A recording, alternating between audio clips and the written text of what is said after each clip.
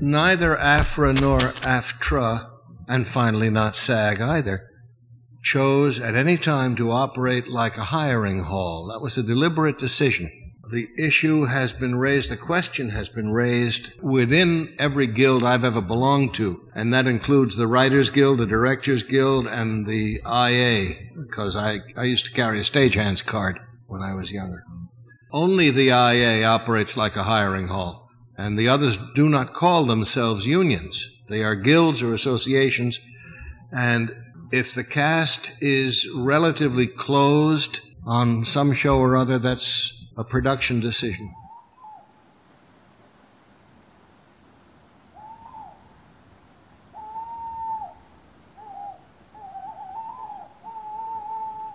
On December 9, 1939, Harold Leopold, 31, switched on his radio in Colorado Canyon City State Prison death row and heard the final chapter of Hollywood Cherry, the current I Love a Mystery serial. 2.5 hours later, according to the Denver Post story, he was led to the gas chambers saying it was great. I got the final solution to the story just in time. I Love a Mystery is my favorite radio program. Leopold died for the murder of a Denver restaurant proprietor. That's Carlton E. Morris, creator of I Love a Mystery, reading one of the news clippings, one of about 1 million news clippings, I would say, that you have gathered over the years for I Love a Mystery and One Man's Family.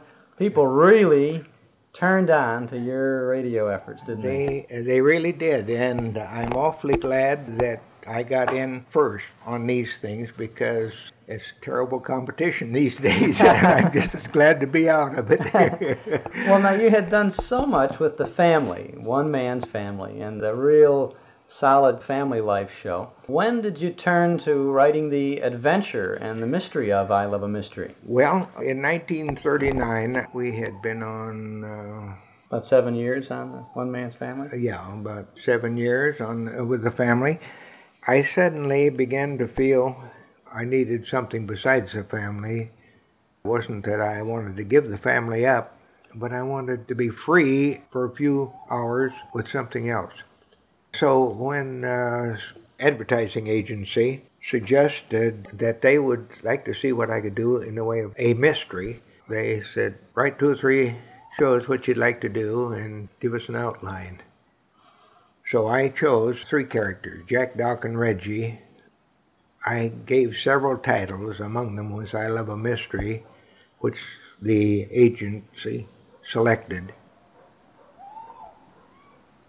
They didn't even read the scripts. They just said, okay, well, we've set up a date with NBC. It'll be 5 times a week. You mean just on the basis of the titles that you submitted? And your credentials as a writer? Well, of course. Yeah. I've been writing for them, for Standard Brand, for 5 or 6 years. Were you employed by NBC or by the agency at that time, up to that point? Up to that point, and for quite a long time afterwards, I was on the NBC staff. Mm-hmm. Then, through sponsorship, I began to make so much more money than as a staff writer that I was released from the staff and depended on sponsors for money after that. Carlton E. Morse's I Love a Mystery first took to the air weekdays at 3:15 p.m. on NBC's West Coast Network in January of 1939. Michael Raffetto starred as Jack Packard, head of the A1 Detective Agency, with Barton Yarborough as Texan Doc Long, and Walt Patterson as the British Reggie York. The show told of 3 world travelers in search of action, thrills, and mystery, from the ghost towns of windswept Nevada to the jungles of vampire-infested Nicaragua. They righted wrongs, rescued women, battled evil, and explored unknown parts of the globe. By that autumn, it was airing nationally. The show ran from the West Coast for 5 years, first over NBC's Red Network, then its Blue, and then CBS. It went off the air at the end of 1944, but was revived in the spring of 1948 on ABC, and then from New York for Mutual Broadcasting in October of 1949. It ran for 3 more years, this time starring Russell Thorson, Jim Bowles, and Tony Randall, as Thorson remembered. And the I Love a Mystery thing was a complete shocker to me because we used to rehearse in the early days there at NBC on One Man's Family in the morning. And Carlton and I would usually go down to a restaurant called the Down Under, in the basement of the building, and have lunch. And we were having lunch there one day, and he was paid to telephone. And he came back about 5 minutes later and said, you want another job? And I said, what kind of a job is this? He said, how'd you like to do Jack Packard on I Love a Mystery? He had set the deal over the telephone right then at lunchtime. So then we started hunting for casting for I Love a Mystery. Jack Packard was a hero with quiet strength. Once a medical student, he shrugged off superstition in favor of logic. Reggie York was educated, strong, and had the British stiff upper lip. Doc Long was a red-headed alley fighter from Texas who defied the laws of chance and loved women. Well, Jim, how did you get that role then? Do you recall? I think Jimmy McCallion recommended me. And I went over for a quick reading and went home, and nothing happened. And then I said, I should be doing that role, because for years people had told me I sounded like Barton Yarborough. I'd never met him. And so I called up and said, I want to read again. And Carlton said, all right. And so I went in again, and he said, do it. Oh. And so that's how I got Doc. 3 characters could be murdered in a single episode. People were killed in ghoulish, imaginative, and sometimes mystifying ways. Throats were ripped out by wolves. There were garrotings, poisonings, and mysterious slashings. We had a great cast on that show, didn't we? Oh, we had a marvelous cast. Louis Van Rooten and Bob Dryden did most of the character stuff on it. They could do voices, all kinds of voices, couldn't they? They were terrific. They were a very great pair. versatile. Yeah. Was that Mutual? Was Yeah. that a Mutual series? And you did that out of Mutual's New York studios then? Yes, out of Mutual. And was that recorded at the time? Was that done on disc, I suppose, maybe even taped by that point, huh? No, I don't think it was taped then. I think it was probably disc. It was probably disc. But it was done live, though. Yeah, but they would make they recorded it for distribution to other stations. Yeah, because Mutual had a different kind of a Completely setup different, than the other networks, I know. Although the serial went off the air in 1952, in May of 1954, a new audition record was produced for CBS in Hollywood.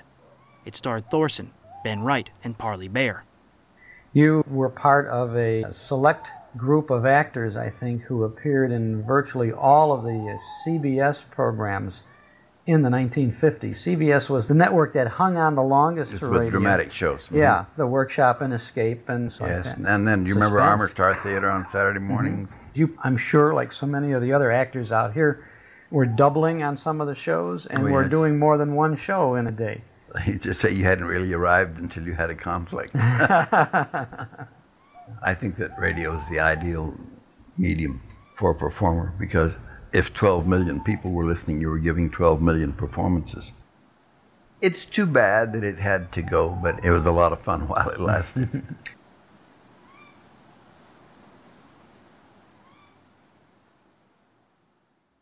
I Love a Mystery.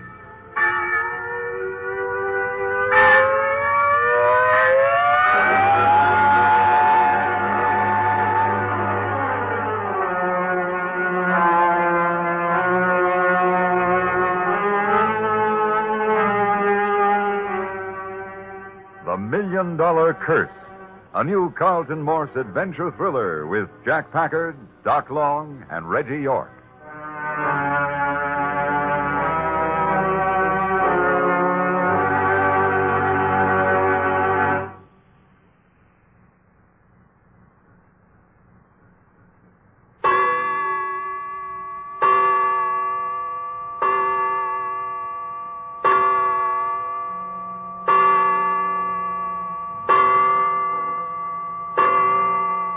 O'clock in the evening in a backstreet hotel somewhere in San Diego. A few minutes ago, Jack Packard and Doc Long, hearing a girl crying in the next room, investigated and found her lying on her bed, head buried in her arms. She wasn't upset by their unexpected appearance, but warned them away from her.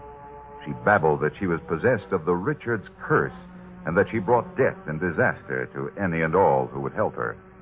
Jack and Doc finally have calmed her to some degree of coherence. No use. This is the end. You mean you came to this hotel with the intent of taking your own life? Yes. But you're young and beautiful. And evil. Hey, what kind of talk is that? There's no other answer. Everywhere I go, I spread death and destruction.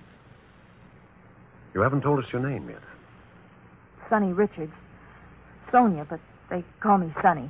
Yeah, I like that. Sonny. You wipe them tears away and Sonny fits you like paper on the wall. You don't know what you're talking about. You're beautifully dressed.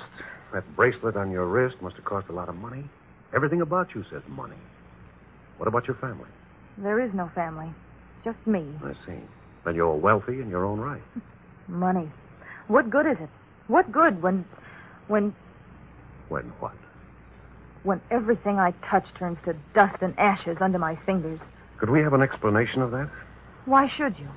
Who are you? What are you doing in my room? Oh, well, I'm Jack Packard. This is Doc Long. I still don't know who you are or what you're doing here. Look, Sugar, there's three of us. Reggie's out just at the moment. 3 men eager and willing, looking for trouble. So if you got problems...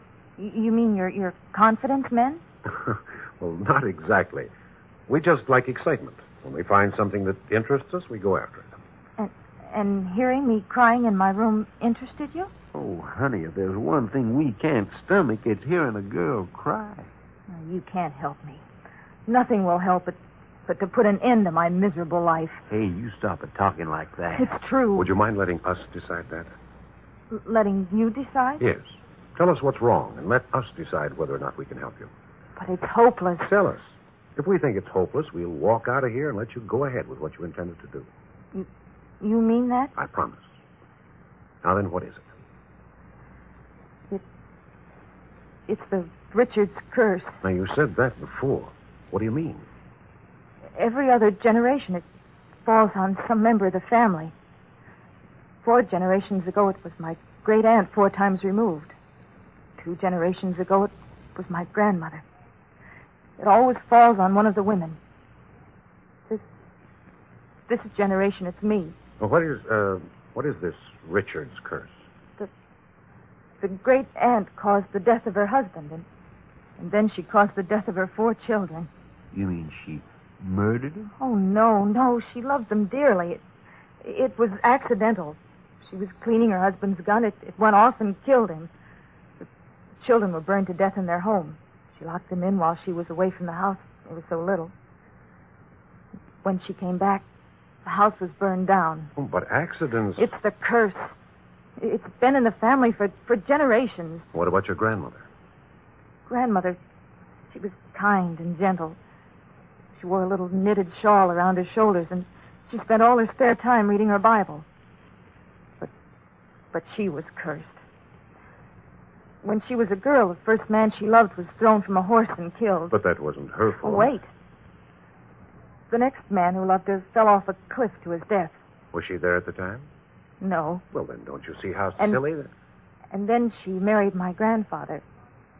And after my father and my uncle were born, he was drowned. And then when my uncle was 15, she shut him up in a closet to punish him, and he was suffocated. Hey. It's always been that way. One of the women in every other generation. And now, what about you? I'm worse than any of them. You are? For sure? Yes, I am.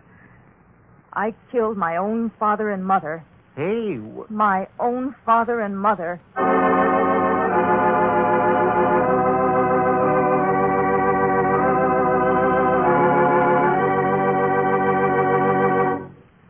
The rest of Sonny Richards' confession of guilt in just a moment.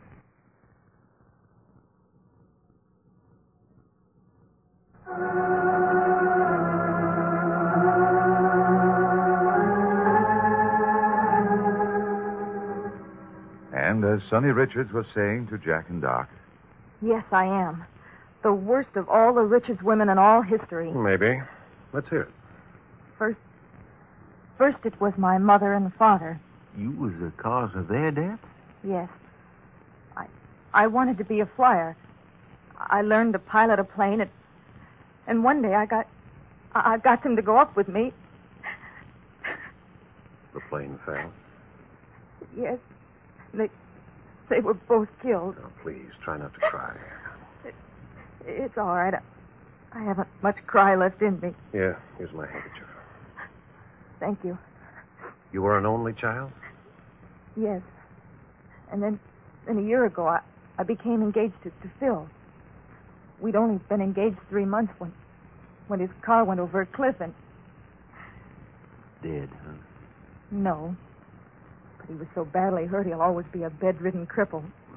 Fella, that's too bad. He would have been better off if he had been killed. But it wasn't your fault. Wait.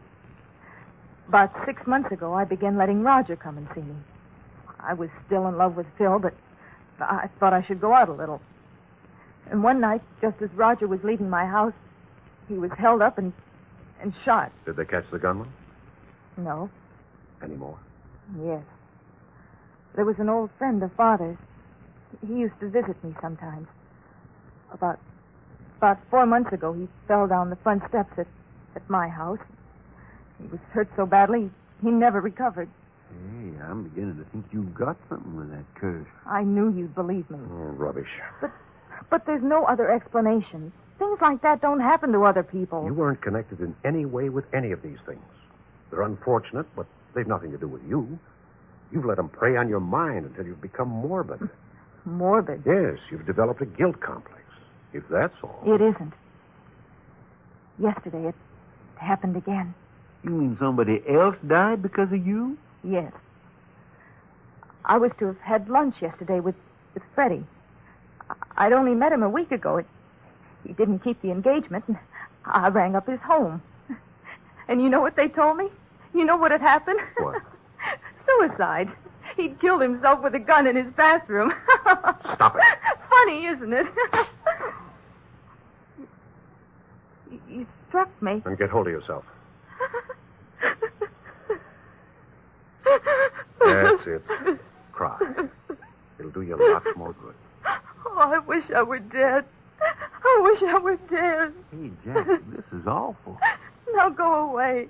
Go away and let me do what I've got to do. We're not going anywhere. But you promised. I said we'd go if there wasn't anything we could do. But you can't. We'd like to try. Oh, you fools, get out of here. Don't you understand it'll happen to you, too? If we're willing to take the risk, what's it to you? But I don't want any more blood on my hands. I can't stand it. Don't you understand? I can't stand it. You can stand it for 2 weeks, can't you? 2 weeks? You say the Richards curse is on you. All right.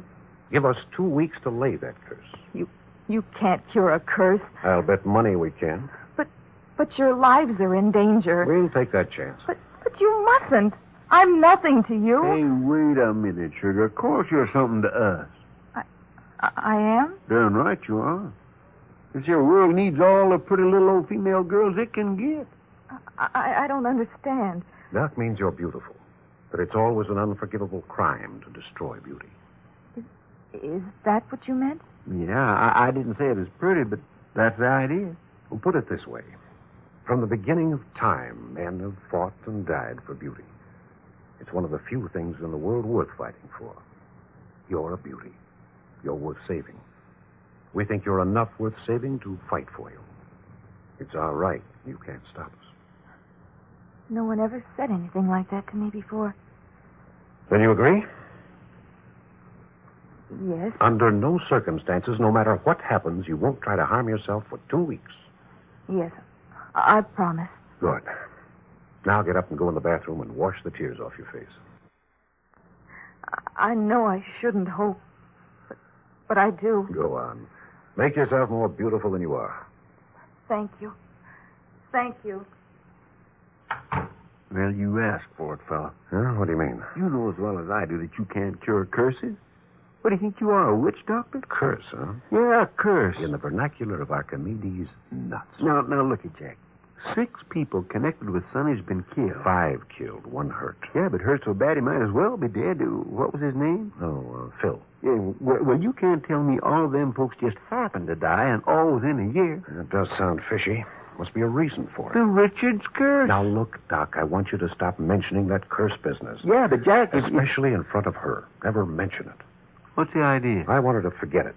Get it out of her mind. It's unhealthy. Well, son, all I got to say to you is... Well, visitors. Good evening, gentlemen. You were looking for something? Yes, Sonny Richards. Sonny? Just a minute, Doc. Who are you? My name is Marks, Leslie Marks. I'm Miss Richards' attorney. Attorney, huh? and the executor of the Richards estate. I see. Now then, what right have you to be questioning me? Who are you? What are you doing in Sonny's room? We're friends of Miss Richards. Friends? That's what I said. Friends. How long has this been going on? Long enough. Sonny hasn't been having many friends lately. Why not? Apparently you haven't been friends long enough to hear of the Richards curse. Are you the one who's been filling her mind with that sort of nonsense? Pretty serious nonsense.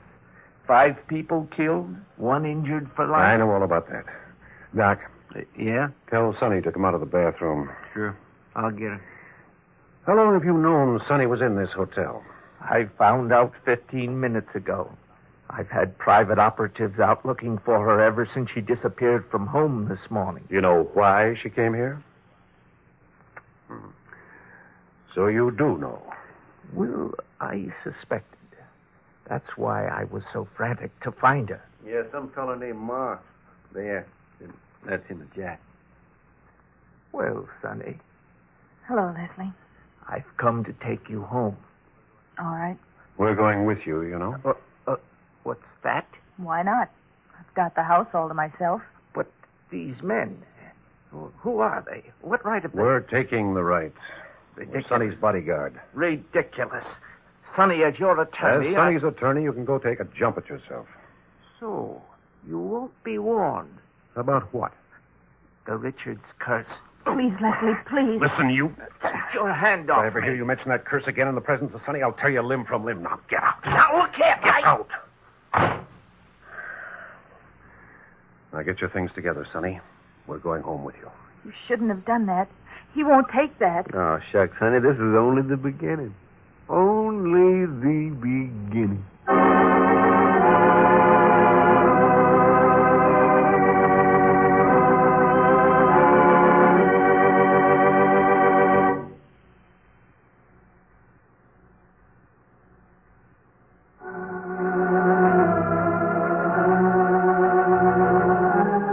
The further developments of the $1 Million Curse will come to you tomorrow at the same hour.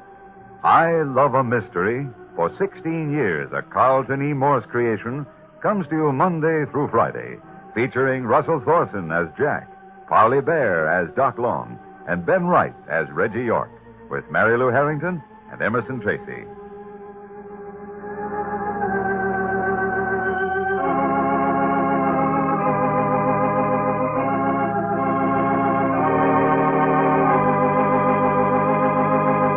This is the CBS Radio Network. You made a comment before we started chatting here for our tape recorder about the demise of radio, the short life of it. Well, it was a wonderful and exciting life. When I went to Chicago, I believe there was something like 41 dramatic radio shows coming out of Chicago, 41 a week, separate shows. And I think when we left there in 1942 to come out here, there were about 5 or 6 left. It just, the bottom simply fell out of it. And I missed it very much. I enjoyed radio very much. But of course it was mostly television after the war that really shut the lid on it completely shut the lid on it. But you were very much involved with radio right up to the very end. Right up to the end, yeah. I guess CBS was the last of the... Yes, I think I did the last radio show, network radio show that was done here, dramatic show called Johnny Dollar. Bob Bailey, an ex-Chicagoan, was playing Johnny Dollar on it.